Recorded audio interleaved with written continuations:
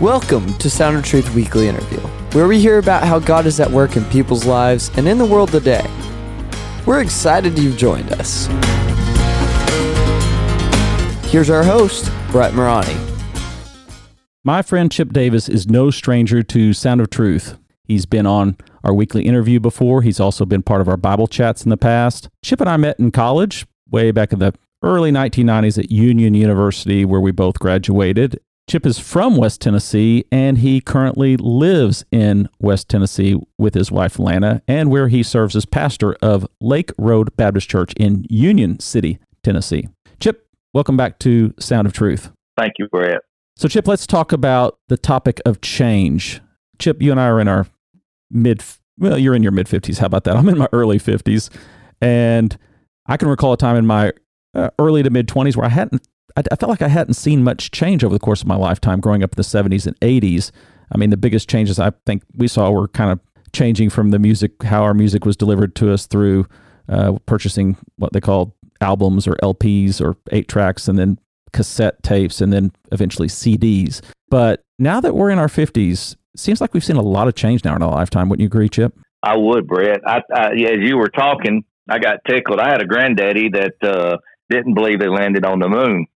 He loved professional wrestling, and whenever they had competitions around here, my uncle would have to go with him to keep him from trying to get at some of the wrestlers. He believed that now. He was crazy over that. But he did not believe. He told my grandmother, he said, "Don't tell me you think there's actually someone on that moon walking." And so he saw a lot of change being born in 1907. Now, when you said about change, like you said, here the changes I can remember. As a kid, growing up, I was 13 when we got cable, and it only had a few channels at that. And I can remember before that, we had 3 channels, and we had to turn an antenna to pick up a particular station. Mm-hmm. And then it went from that, like you said, to, I can remember 8-track and a cassette, and then CDs and what have you. And even now, you know this, you flashed at me and picked at me before about being a Luddite, someone who's just opposed to change and technology. And I am to some degree, but to some degree, I, of course, realize that it has its benefits.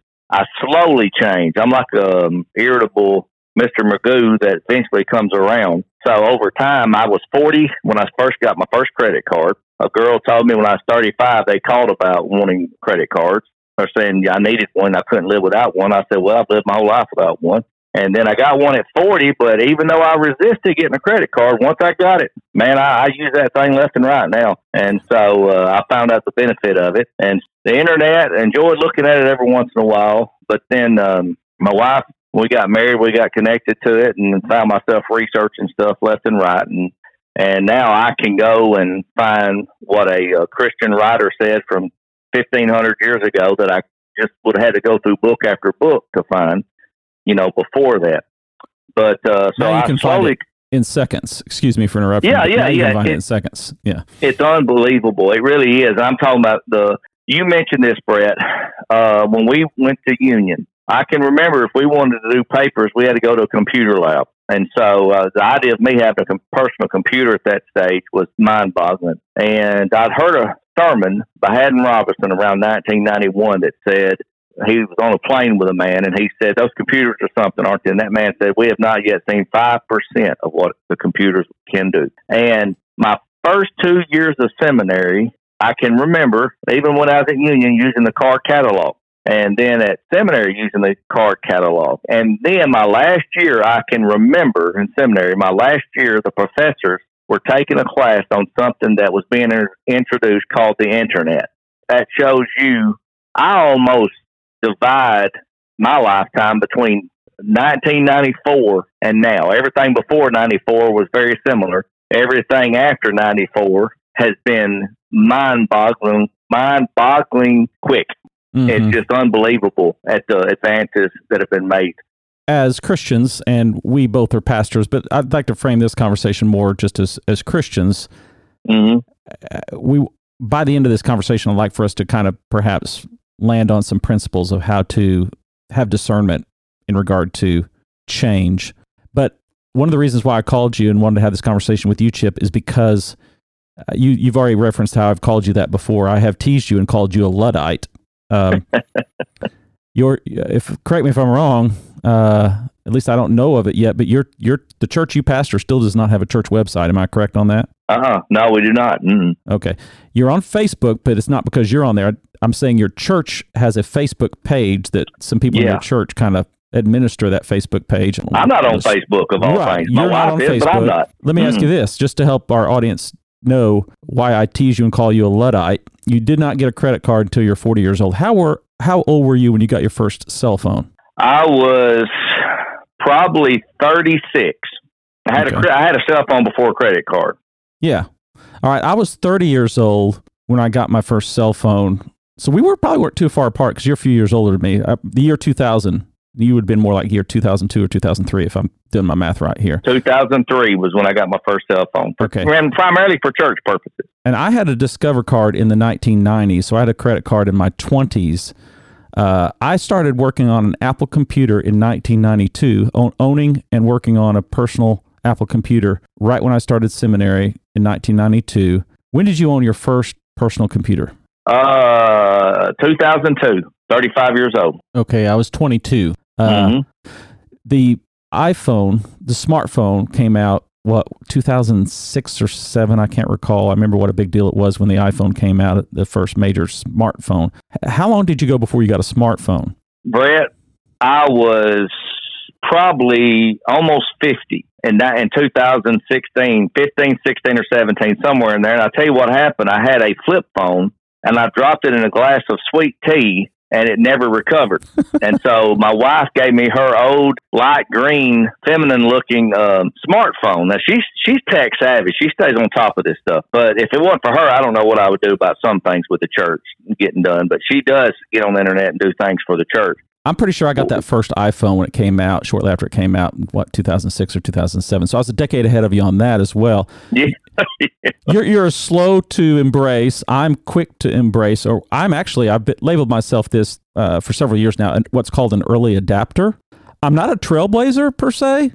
A trailblazer, let's just talk in sociology terms and use some terms around that. But if you have, it's almost like a bell curve they have. If you do look at sociological studies on how people embrace change, you've got your people who actually make change. And we would call them a trailblazer.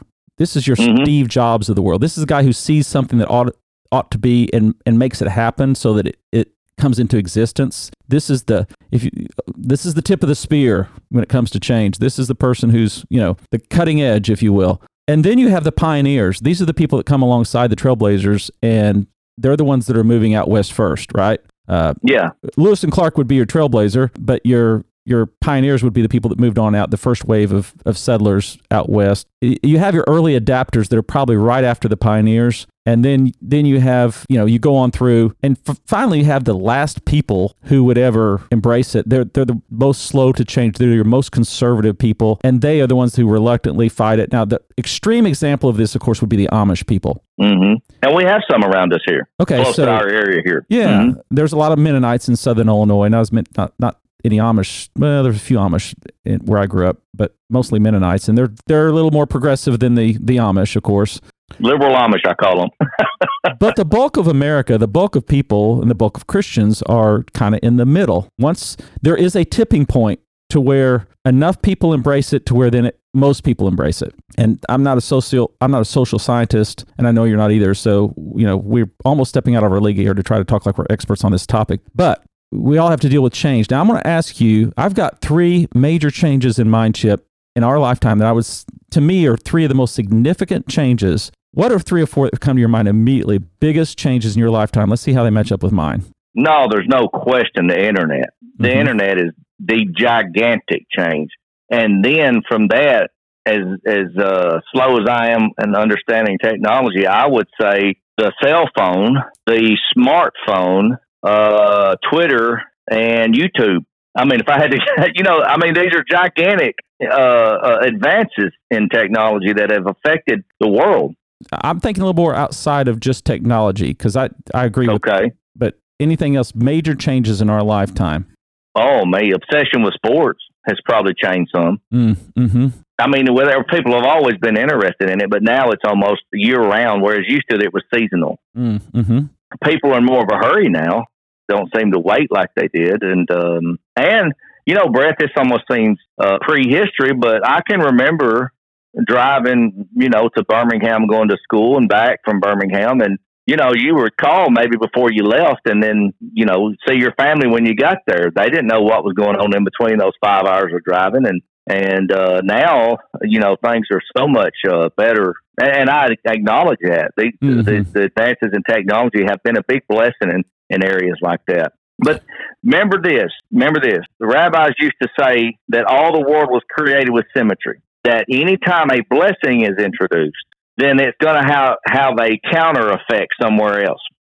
So with every blessing, there is going to be a drawback. It's just the way it is in life. Right. All right. Well, you're jumping ahead of me just a little bit, which is not a problem. But I want to share with you what came to my mind when I thought about major changes in my lifetime. And I thought in terms of computer technology, and I kind of threw that all into one: internet and computer, all personal computer and internet.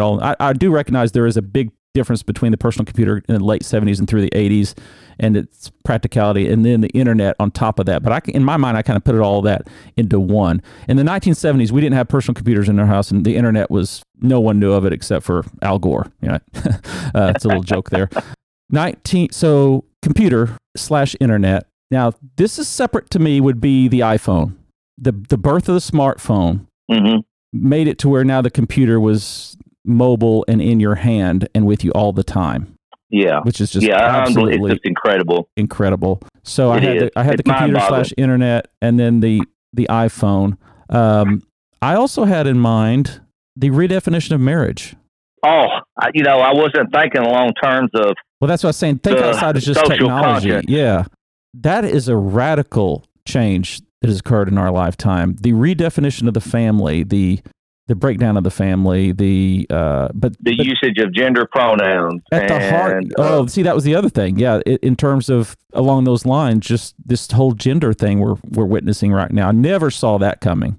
I grew up black and white. I grew up that way, and the rural people in general. Maybe that applies to me. Being hesitant about things. Sometimes country folk are a little leery about advances in society, and sometimes that's good, and then sometimes with technology, not always as good. But I think, as you mentioned, I would have never envisioned a day that there would be such a moral grayness in our society that anything goes. It's almost like A Brave New World by Huxley. It's just a world that is it's passed me by, I should say, and you and I both have talked about that. I would have never anticipated having to preach in a time that was so bizarre. I don't know how else to put it. It's thinking all of previous human history has not thought like our modern society today in general.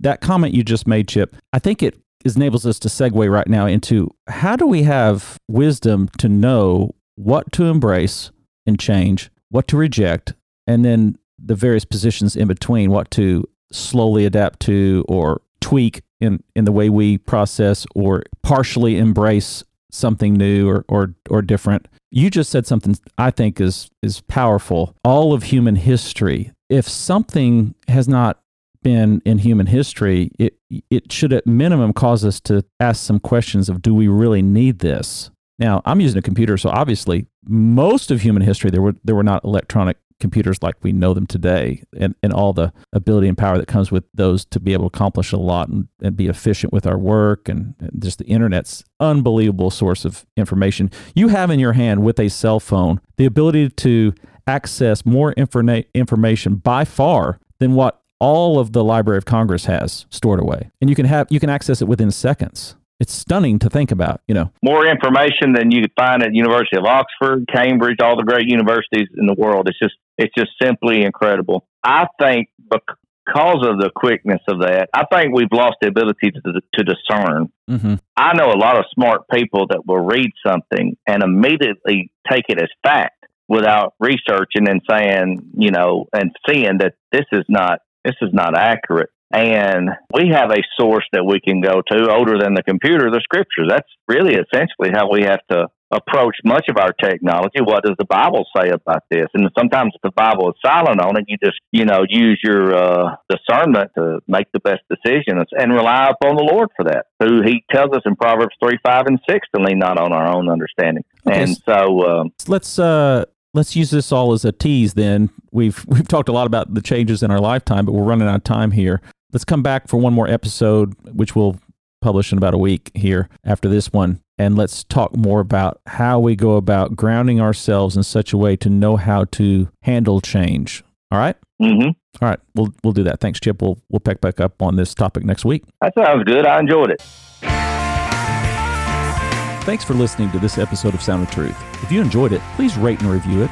Also, tell your friends about it. Thanks. Music is by Canon and is used by permission. Sound of Truth podcast is produced in collaboration with Harvest Jacksonville and is copyrighted by Brett A. Morani, 2023.